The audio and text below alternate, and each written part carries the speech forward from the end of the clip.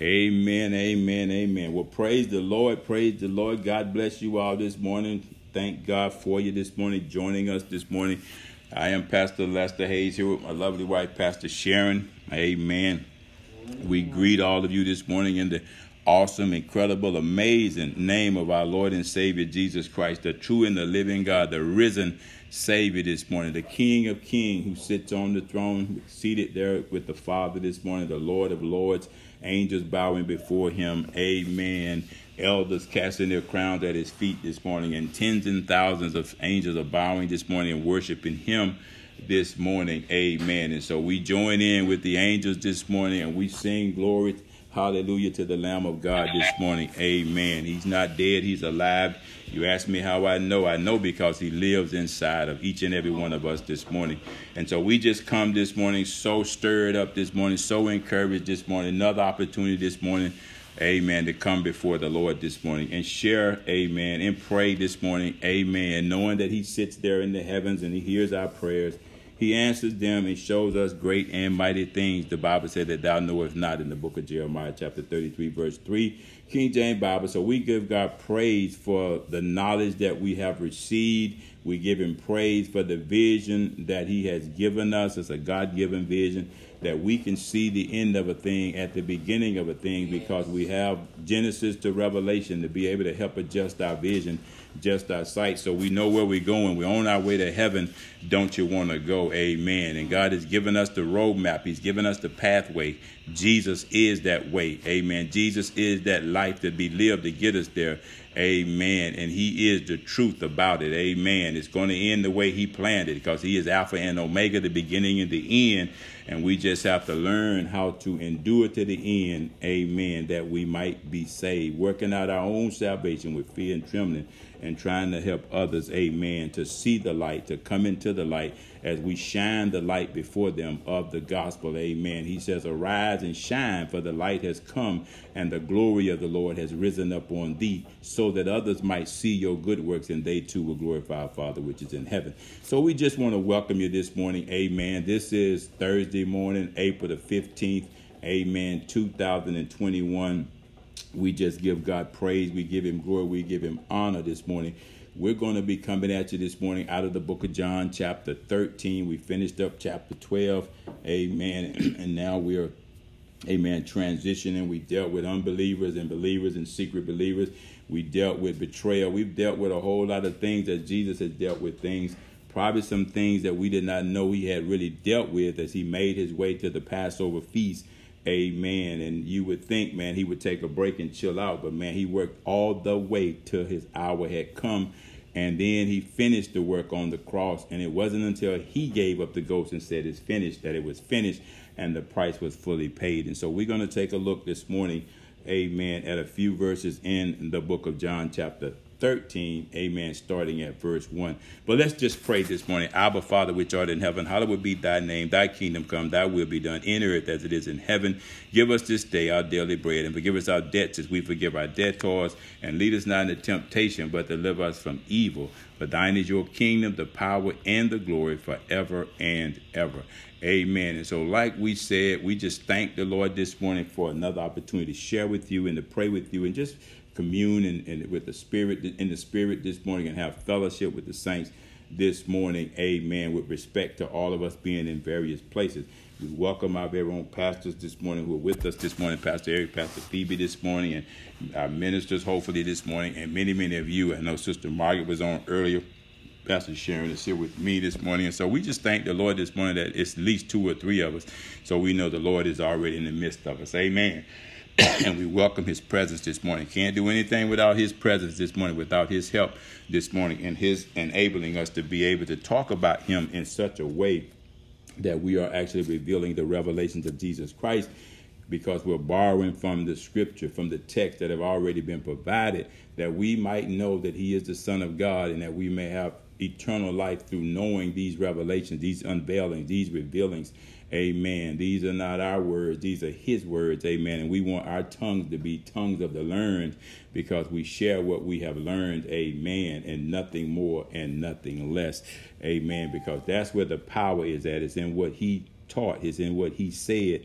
It's in what he demonstrated. And if we do what he did, we get the same results that he did. And he said, greater than that are you going to do.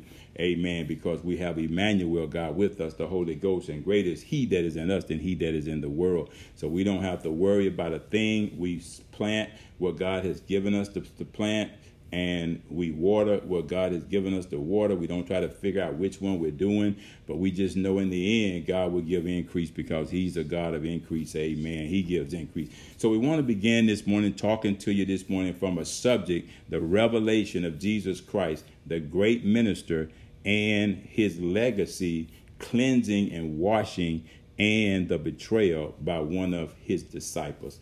And that's in the book of John, chapter 13, verses 1 through 17. King James Bible is what I'm going to try to focus on this morning.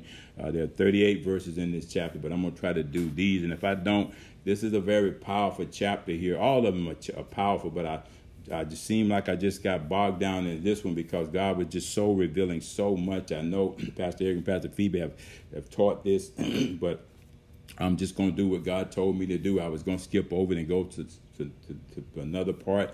But the Lord said, no, you do what I told you to do. Amen. And so that's what I'm going to do. He told me back whenever to teach the revelation of Jesus Christ, not to skip over anything, not to get in a hurry of anything. Don't care how many times it's been taught. He said, you teach what I told you to teach. Amen. That's what I told you to do. That's what I command that you do. And so that's what I'm going to do, regardless of how many other people have taught this. I got to teach what God told me to teach, and I got to teach it the way he told me to teach it. And a lot of you know how I teach. I teach the who's, okay, the what's, the it's, whatever they're dealing with. You know, I try to give a little historical pretext to it, and then I always love the results, the outcomes, and if there's consequences, you know, I like to deal with the warnings. I like to deal with the lessons. If there's some warnings in here, or there's some things that we need to adhere to in here, amen, and try to keep everything in context, amen. And so let's deal with that revelation this morning about Jesus Christ. This scripture text happens to be the Lord's communication to his disciples before he returned to his Father. Before the Passover feast, just a little bit before his crucifixion and death, his burial and his resurrection took place. We see the Lord's prayer to his Father in this particular chapter here. This was all done as a demonstration of Jesus's royal service. His service had been royal. It had been supreme. It had been like no other service to the Father. It honored the Father. It pleased the Father. Amen. But it did not come without some suffering. It did not come without some pain. It did not come without some disappointment, some letdown. Amen. But that's okay. Jesus counted all of it joy because he knew that his meat was to do the will of him that sent him. He knew he was sent from the Father. And to his Father and to them in the crowd, all is in preparation for the Passover feast just a day away. You know, he knew this. He knew it was urgent that he finish the work that he started, that he was given to finish. So this was the preparation day. So we'll call this day the preparation day. It was the 14th day of Nisan. That's the Hebrew and the Jewish calendar, meaning in American calendar somewhere in March or April. We want to say April, amen, because that's what fits into our understanding of our calendar. But under their calendar, their system, days were broken down just a little bit different. So the context here is really looking back then on their calendar was the 14th day of what we call Nisan. And if you want to know what that word means in the Jewish language, it meant somewhere between March and April. And we like to say April because that's when we celebrate what we call Easter or Resurrection Sunday or the Passover, which we just celebrated. It was the Tuesday sunset when all this was going on. They were sitting down for supper. They had prepared everything. They were ready to break bread and drink wine and have that last supper, that last chance for anyone to repent, amen, to hear Jesus being live and with them. It was sunset on Tuesday, which lasted until Wednesday sunset of the crucifixion. And so it started there, but it didn't end until the next day at sunset. Now, to them, that was a full day. That was a full day from sunset to sunset. That's how they measured the day in those days. And this is all covered in the book of John, chapter 13, and again, I'm focusing on verses 1 through 17, the King James Bible. You also see this same episode taking place in the book of Matthew's Gospel, chapter 26, verse 20 through 24, the King James Bible. Again, in the book of Mark, chapter 14, verse 14 through 17, the King James Bible, and finally in the book of Luke, chapter 22, verse 14, and verse 21, 23 of the King James Bible. And so let me just read what it says there in Matthew to give some more context. It says, now when the evening was come, he sat down with the 12, and as they did eat, he said, verily, verily, I say unto you, that one of you shall betray me. And they were exceeding sorrowful, and began every one of them to say unto him, Lord, is it I? And he answered and said, he that dippeth his hand with me in the dish, the same shall betray me. The Son of Man goeth as it is written of him. No matter how you betray me, what you do, rebel against me, reject me, don't accept me, I'm going to still go by what's written in the book, in the prophets, in the law about me.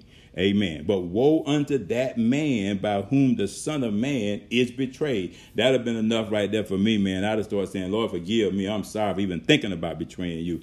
It had been good for that man if he had not been born. My God, that was a convicting statement right there. But it did not penetrate because the devil had already entered into Judah. And he's sitting at the table going through the motions, got that form of godliness, but denying the power thereof because you got another voice, speaking to you, amen, controlling you as you sat there with the rest of the disciples in Jesus, amen. Then Judas, which betrayed him, answered and said, now check this out, this is a bold, this dude got nerve, Master, is it I?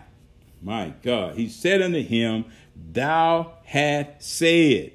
You don't point the finger at your own self, so don't blame me. You don't call your own self out. That's how dumb the devil is.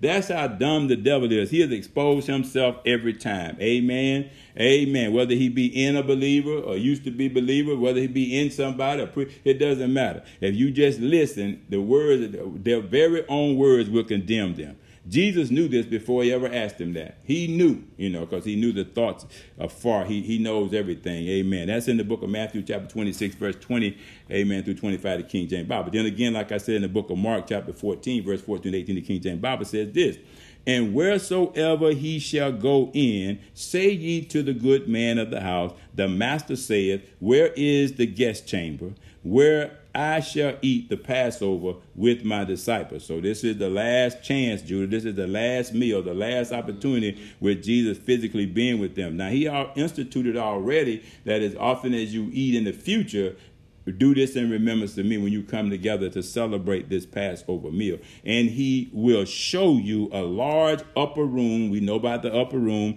furnished and prepared. They had been there before. This is one of the meeting places for them. Amen. There make ready for us. And his disciples went forth and come into the city and found as he had said unto them, being all knowing, he already knew, the place they wanted to eat that last meal. And they made ready the Passover, special time, special meal, just a few hours away. And in the evening, remember we talked about the evening, the sunset. So it's evening here. He cometh with the 12. And as they sat and did eat, Jesus said, verily I say unto you, one of you which eateth with me shall betray me. There it is again in Mark's account. And now I'm going to go to Luke chapter 22, verse 14 and verses 21 through 23 of the King James Bible. He says, and when the hour was come, and this is where we at, he sat down and the 12 apostles with him. He loved them. He sat down with them. They knew what time it was. But behold, the hand of him that betrayeth me, that word is again, that betrayeth me, is with me on the table, sitting around there with that smile on your face, lying through your teeth, amen, hypocrite, apostate, and truly the Son of Man goeth as it was determined. But woe unto that man by whom he is betrayed. There is another chance, Judah. And they began to inquire among themselves which of them it was that should do this thing. And I believe Judah was in that conversation. I believe he played it right on off. That's the enemy. He knows how to duplicate. He knows how to fake it to make it. He knows how to appear to be a light, but he's not the true light. He can take the truth and spin it. Surely he didn't say that. Did you hear that? I wonder who he was talking to. He can fit right in because see, he knows how to play that role. He knows. And so we see these episodes right here. How does Jesus spend his last hour that had come? Just before his glorification, in communication with his disciples and addressing the diverse crowd that had gathered for the Passover feast. That's how he spent his last. Man, I'd have been somewhere, man, praying and don't want to go through this, still trying to figure out a way to get out of it. But remember, Jesus said, I got to fulfill what is written about me. I got to, so that the scripture that the prophets prophesied can be fulfilled. I ain't come this far to leave now, to stop now. Your salvation is hanging in the balance. I got to pay this price. I got to satisfy the propitiation of my Father. This ain't about you. This is about him. I came in the volume of the book, amen, to do the will of him that sent me. But did he have a special treat for them? Yes, he did. Starting with his disciples' cleansing and washing of the feet, signifying that if you're going to serve me in the future, you're going to have to be washed and you're going to have to be clean, that you don't walk in an evil way, in a corrupt way.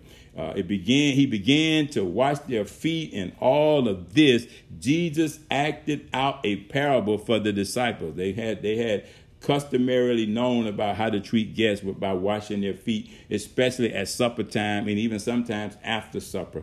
Just was a customary thing. And Jesus, remember, is fulfilling the law. He's not trying to replace it. He didn't want them to be worrying about, man, he did not wash our feet. He did not do what we normally do when we sit down to eat and break bread. Everything had been prepared. The meal had been laid out. The table was set. And then Jesus moves away from eating right now and does what's customary. He washed their feet. Okay, even before they ate, he gave thanks. So all these were customs that Jesus was not going to violate, because he knew, man, every eye in that was on him looking for any little thing for him to do wrong. You ever had people that like that, man? They pick out every little thing, that little, the Bible said they look at that little splinter in your eye and ignore the 2x4 in their own eye.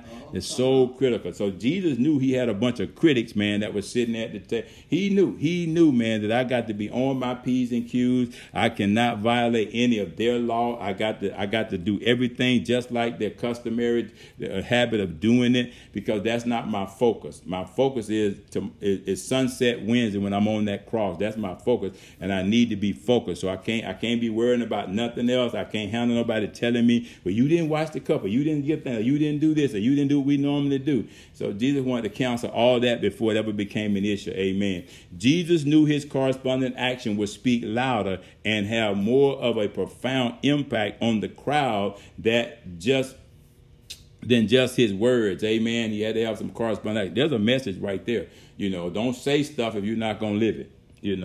Everything Jesus said, he lived it, he demonstrated, because it wasn't about the enticing words of the excellency of speech, but at this point it was truly about a demonstration of the Spirit and power of God, which Paul would teach to the Corinthian church over in the second book of Corinthians, the 2nd chapter. So when he wanted to teach the diverse crowd, his arguing disciples about true humility and servitude, he didn't just say enticing words of excellency of speech or the wisdom of men, from the wisdom of men. No, he showed them through his corresponding action. He showed it in a way that illustrated his whole work on behalf of his own claims that he had been making all along. Prophets had made about him. John had made about him when he wrote about him. These things are written that you might believe that I'm the Son of God. Chapter 20, verse 31, that through me you might have eternal life. These were claims and those that had been made of his Father, who sent him to earth in the first place, according to some renowned biblical scholars. Now look at this. I was reading some of the scholars and what they said about this particular episode here, and it says and I thought this was interesting, so I'm going to share a few of them with this. It says Jesus rose from supper, a place of rest and comfort. He rose. Jesus rose from his throne in heaven, a place of rest and comfort, and came down here. So you see, Jesus is always rising from something to do something else. Jesus laid aside his garments, taking off his covering. Okay, Jesus took a towel and girded himself, being ready to work. All these things are signifying something about Jesus. Every move, every action, every corresponding action, they got their eyes on him. They notice in every detail of every step that he's taking because it's ministering to them. Amen. Jesus took a form of a servant and came ready to work. He didn't come to be served, but he came to serve. He was ready to work. Jesus poured water into a basin, ready to clean them. Amen. They watching him. Jesus poured out his blood to cleanse us from the guilt and the penalty of sin, which was going to happen in just a few hours from that point right there. Jesus sat down again. Okay, if you look in the book of John chapter 13, verse 12, the King James Bible, it says, after washing their feet, Jesus sat down at the right hand of God the Father after cleansing them as he's cleaning us. Every time he cleansed one of us, he had to get up, Then he sits back down of our sins and unrighteousness. If you remember, just like Stephen, the Bible says that when one soul gets saved, the angels in heaven rejoice. I believe they stand up and begin to rejoice. I don't believe Jesus sit there on the throne, man. I believe he gets excited and he turns to the Father and say, my God, another soul just got saved. God is still working. It's still drawing them. What I did back then is working right now today. It's going to work tomorrow, Father. They still being saved off of my finished work on the cross. My God, it wasn't in vain. My God, I thank you, Father, for allowing me to satisfy the propitiation that you had, paying the price for them. Father, I'm so glad I drank that bitter cup. The men and women are being saved right now. I don't believe Jesus just sit there idle on the throne. I believe he still gets up like he did with Stephen over in the book of Acts, the 7th chapter. When one soul gets saved, something happens in heaven. And that scripture says, so after he had washed their feet and had taken his garments and was sat down again, he said unto them, know ye what I have done to you? It's going to last throughout eternity. You're never going to have to worry about it again. This price is going to be paid by tomorrow's sunset. You will have a way. For Jesus' disciples, the hour come, time for his glorification. We would take a closer look at Jesus' communication to his disciples. We would take an in-depth look into the cleansing and washing that is explained in the scripture text. Cleansing and washing is not just limited to the physical aspects of the ministry of foot washing, which is a customary ministry, as we see the hour for Jesus' departure had come. Now, I did a whole study on foot washing. I ain't got time to get into the health benefits of foot washing. I was amazed at why that was such an important custom. Amen. And it was beginning to give me details of how you're supposed to wash the feet. Sometimes you hear, just in the abstract foot washing, people just start thinking about throwing soap on the feet. It's a certain way they wash them feet.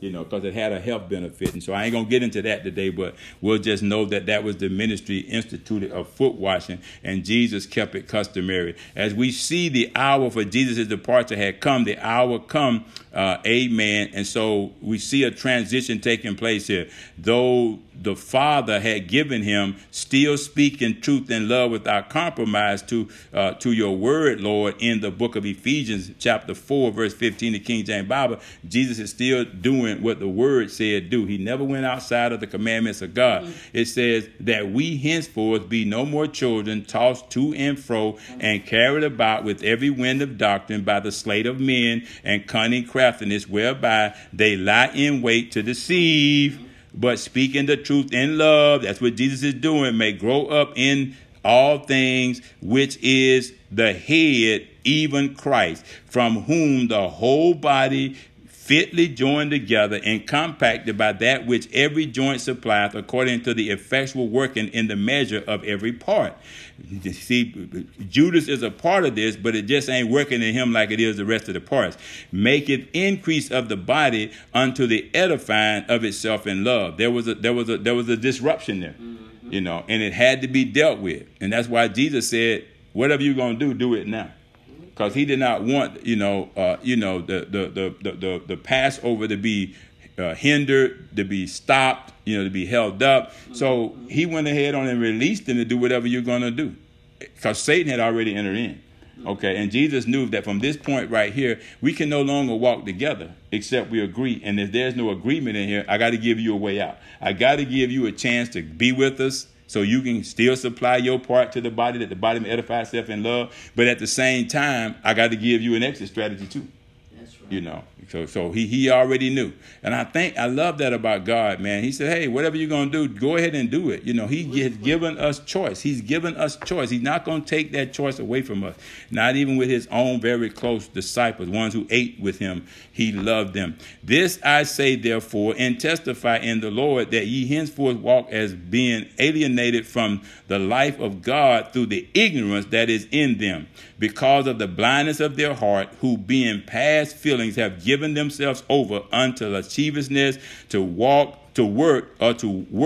all uncleanness and greediness, but ye have not so learned Christ. If so be that ye have heard him and have been taught by him, as the truth is in Jesus, that ye put off concerning the former conversations the old man Judah, which is corrupt according to the deceitful lust, and be renewed in the spirit of your mind, Judah, and that ye put on the new man, which after God is created in righteousness and true holiness, like the other 11 disciples that are sitting here with you, Judah. Take note. Wherefore, putting away lying, speaking every man truth with his neighbor. You've been going along, going through the motions, lying, hypocritical up here at the table, apostasy all up in your spirit. For we are members one of another. We got you, Judah. Be ye angry and sin not. Let not the sun go down upon your wrath, neither give place to the devil, who had already entered into his thoughts. And that's in the book of Ephesians chapter 4, verse 14 to 27, the King James Bible. See, Paul picked this up as he's ministering to the church in Ephesus. Amen. But we also see the same thing unfolding back there as Jesus is preparing at sunset for the Passover, which was going to happen between that sunset and Sunset Wednesday. It is sunset of the day of preparation, and also it is Judas Iscariot's last chance to change his mind. Amen. A betrayer who would eat with him and them and then rush out quickly and betray him for 30 pieces of silver, what some people won't do for money. In this case, blood money. So what is blood money? Christianity defines blood money as this. In the Christian Bible, the term is used to refer to the 30 pieces of silver that Judas Iscariot received in exchange for revealing the identity of Jesus to the forces sent by the Pharisees and of the Sanhedrin Council, the high priest them. In the King James Version of the Bible, it is translated as, and the chief priest took silver pieces and said, it is not lawful for to put them into the treasury, because it is the price of blood. To put them into the treasury, since it is the price of blood. And that's in the book of Matthew, chapter 27, verse 7, the King James Bible. So you see, the scripture got an answer for everything. That's why I love to study the word. Sometimes you got to stop and pause and say, well, what is that about? You know, and I knew that I had recollection about that money, that silver, why he hated it so, because they called it blood money when he tried to give it back. Okay. It was because of the blood of Jesus, the innocent blood of Jesus. He is speaking in love to his disciples without compromise, because Jesus knew that Judas Iscariot is listening from the ranks of his disciples to every word that comes out of the mouth of God. Jesus Christ knew that what spirit he was up against and dealing with even at the end of his life. That evil spirit of betrayal, misunderstanding, still misinterpretation in the diverse crowd, misrepresentation right there at the table, apostasy working right there in his midst, heresies working, rebellious betrayal by one of his very own was on display. Even so, he still washed his feet. My God, what a powerful message of love. Loved him to the end of his life without any compromise on Jesus's part. John here exposes the traitor throughout the text. Judas Iscariot was without a vision or a clue of his fate and consequences for his betrayal.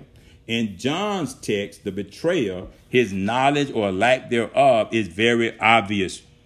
Washing of their feet was to be symbolic of a spiritual cleansing, which Judah lacked on the inside. He showed it on the outside, but he did not have it on the inside. So it wasn't in his heart to do what was right, even though all of his outward appearance, it appeared to be a form of, I'm on board with y'all, I'm one of y'all.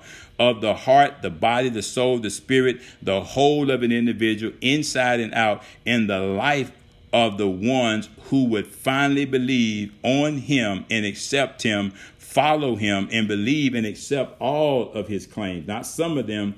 We learn of the significance of the foot washing of the disciples of Jesus Christ, but at the same time, we learn of the traitor Judas Iscariot's communication on this final day of preparation and the last chance to repent, and he blew it. For the Passover feast was just a day away, 11:59, Judas Iscariot, the last chance for Judas Iscariot and many others in the crowd listening, but not taking advantage of the opportunity to be saved by the Savior who was with them. Judas Iscariot's communication was a clear rejection and not a reception of his Lord. Doubt and unbelief was present, and more appealing to him, many others assembled in the crowd in not belief in the Lord. Assembled, but no belief in the Lord. Why were you there? What a powerful revelation and clear picture of a traitor, a betrayer, and his or her capability, what they can do, one person. Even after you love them, break bread with them, fellowship with them, commune with them, live with them, work with them, suffer for and with them, because of them, and are willing to lay your life down for them. The hour finally come, and Jesus Christ is ready to return to the Father, to be glorified, and to be glorified with the glory he had with the Father before he would come and save us. And so in the book of John, chapter 13, verse 1, it says, now before the feast of the Passover, when Jesus knew that his hour was come, that he should depart, that means pass over from one place to another place to be glorified, out of this world unto the Father, having loved. Now that word loved is interesting. It's talking about here not the typical love, brotherly love, but it's talking about agape love, that love unconditionally. Special kind of love. His own, which were in the world, he loved them unto the end. So much to, for this time period, from the beginning of Jesus' 3.5 year ministry all the way to the end, the Bible said he loved them unto the end. This is so much of a time period here, the end of his life, talking about his physical life on earth, but the beginning of his spiritual life on earth, being Emmanuel, interpreted God with us, was just now beginning to take shape.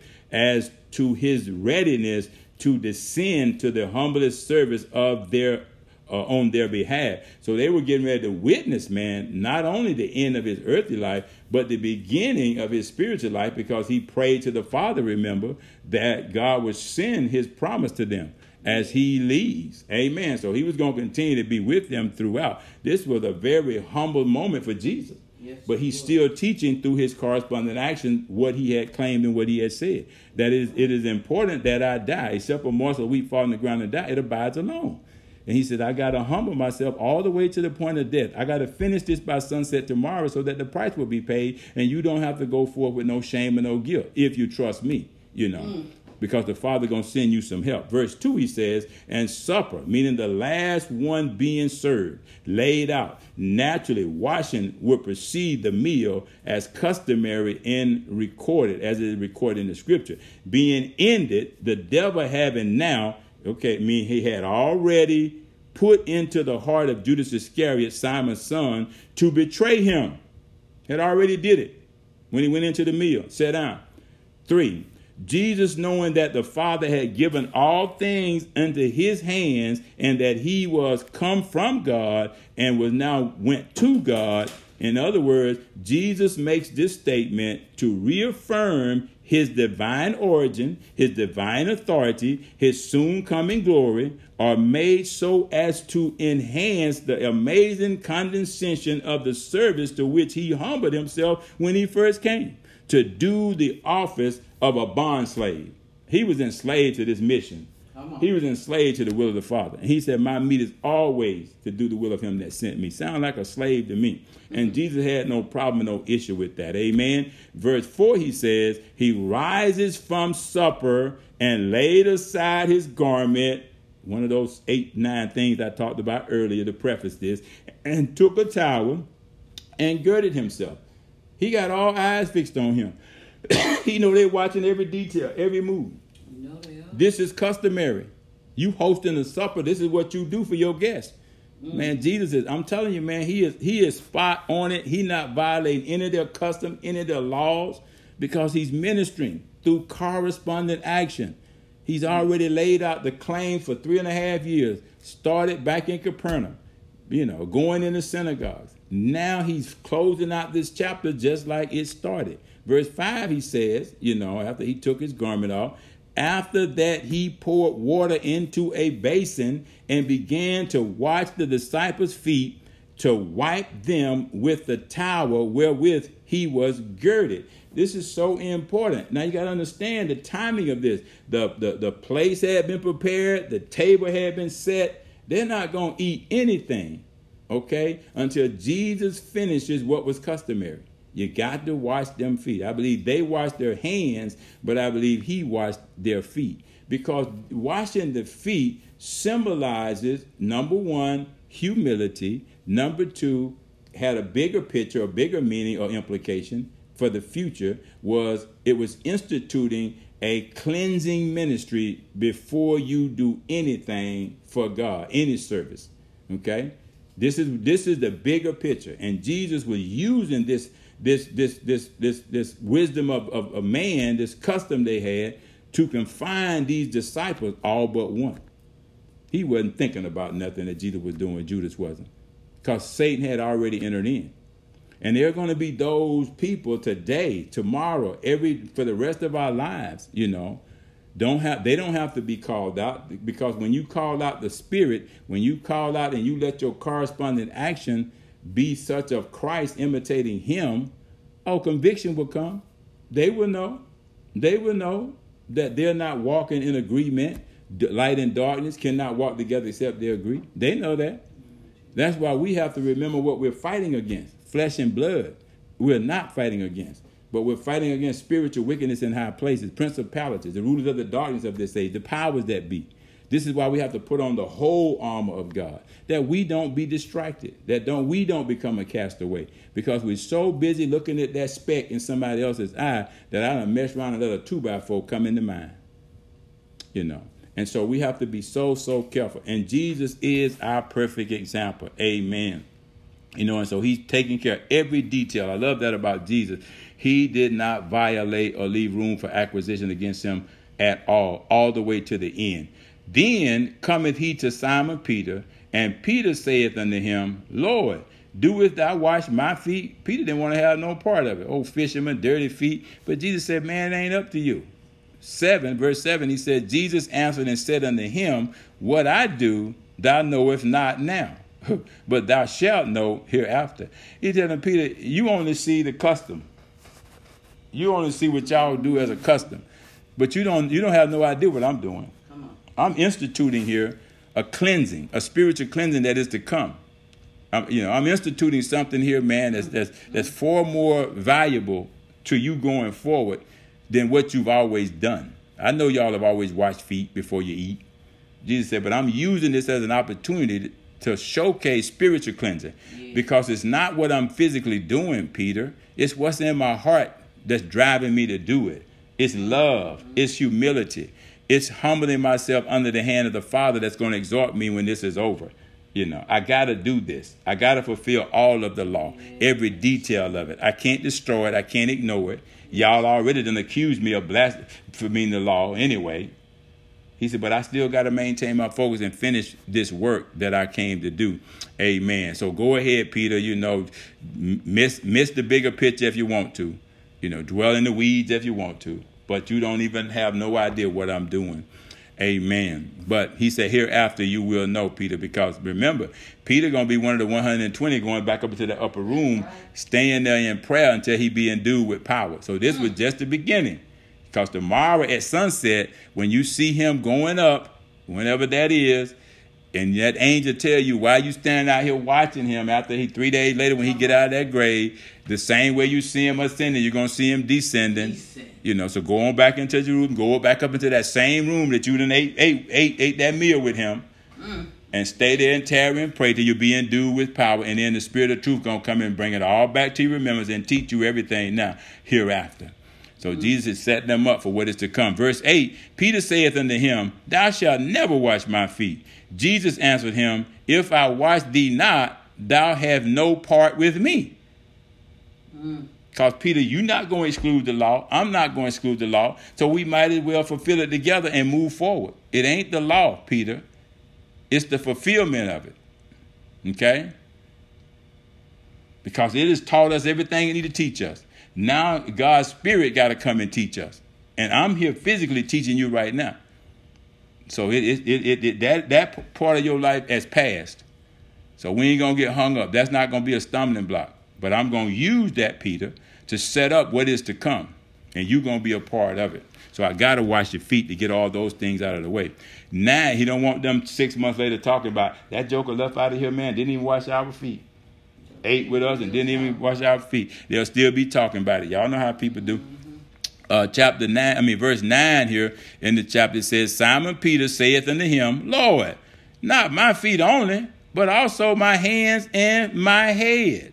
So he getting, see now he want a bath now, but see, you know, he have to understand, see, this is more spiritual, symbolic of something spiritual cleansing than it is about the physical cleansing. As you can see, this is why he said hereafter.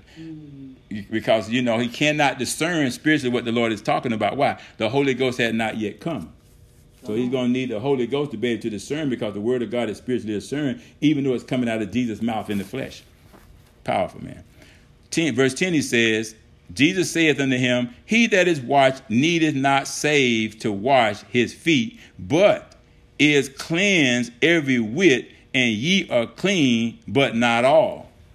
See, right away he's signifying, remember, don't forget what I said, one of you going to betray me. That's right. So Jesus is letting them know, I ain't lost my focus. I'm still giving this boy a chance to get saved. You know, I'm still speaking to y'all, but I'm also speaking to him and anybody else out there that's hearing me. Because Jesus' message, man, is universal. And here at the end, something that was so powerful that jumped out at me, Jesus still had to complete what he came to do, seek and to save that which was lost, even though it was a part of his own group. His own, like his family, his own 12 apostles that ate with him, you know, that he loved them to the end. And he has not lost focus right now on the importance of at 11:59, you can look on me and be saved. Come on. I don't want you to wait that long, but I don't want you, I'd rather speak to the situation now, the lack right now of repentance and salvation, than for you to put it off for tomorrow, because I won't be here. You know, so this your last earthly chance. Jesus already knew what Peter was going to end up doing, taking that money. He knew he was going to hang himself and commit suicide. And he was trying to stop that from happening without really calling him out. Why? Because he set life and death before us, and he called heaven and earth to witness against us, that we read in the book of Deuteronomy chapter 30, verse 19, so that we can choose life. Choose life. Jesus is life. He's the way. He's the truth. He's still speaking to him without calling his name. But he called out his issue. Thank you, Lord. Love that about him, you know, giving him that last chance. Amen. You know, verse 11, he says, for he knew who should betray him. He knew it, man, all-knowing God. Therefore he said, ye are not all clean. Verse 12, so after he had washed their feet and had taken his garments and was sat down again, he said unto them, know ye what I have done to you? He leave a question for them to ponder. They pondering now, except for Judah. Verse 13, ye call me master and Lord, and ye say, well, for so I am. Okay, he's still hanging on to that claim. They're beginning now to understand. Verse 14, this is part of their transformation. If I then, your Lord and Master, have washed your feet, ye also ought to wash one another's feet. In other words, what he's telling them, you don't have to break your own law. You don't have to violate your own law. You don't have to be a hypocrite. You know, so many people are like that. They're so good at telling people what to do, but they don't want to do it themselves. You know, I see that a lot of times in worship. You will see all these preachers sitting up on the platform and telling everybody else, y'all praise the Lord, y'all worship God. And they sitting up there girl watching. You know, And so worship is supposed to be one body, one spirit, one voice crying out to God. We all are supposed to worship him in the beauty of holiness, worship him as one. And you can see these lines of division sometimes. It's like people think their job is to tell you what to do, and then they not do it. But do it because I told you to do it. And this is what the Lord is saying, he's one of them, he letting them know we are one. Amen. We don't want to be divided against ourselves, because a house divided against itself cannot stand.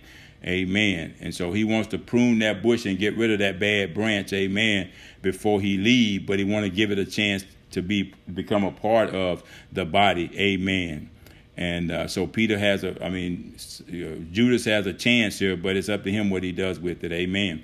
Verse 15, he says, "For I have given you an example, that ye should do as I have done to you." My God, man. Whew. Can't add nothing to that. He is the example. Not me, not my pastor, not my bishop, not you, not any of us. Jesus is that example. And if he's in us, he's still that example. Because greater is he that's in us than he that's in the world. We just got to yield to him. Amen. Verse 16, he says, "Verily, verily," in other words, surely, surely, I say unto you, the servant is not greater than his Lord, neither he that is sent greater than he that sent him. Talking about the Father, Jesus still giving the Father all the glory. Verse 17, and we're going to close here. If you know these things, happy are ye if ye do them. And so here it is, final day with them. Sunset is began, supper served, feet washed. And now Jesus is spending time trying to bring them around to understanding that there's a bigger picture here. Okay? Everything that I was sent to do has been fulfilled, and every detail has been accomplished.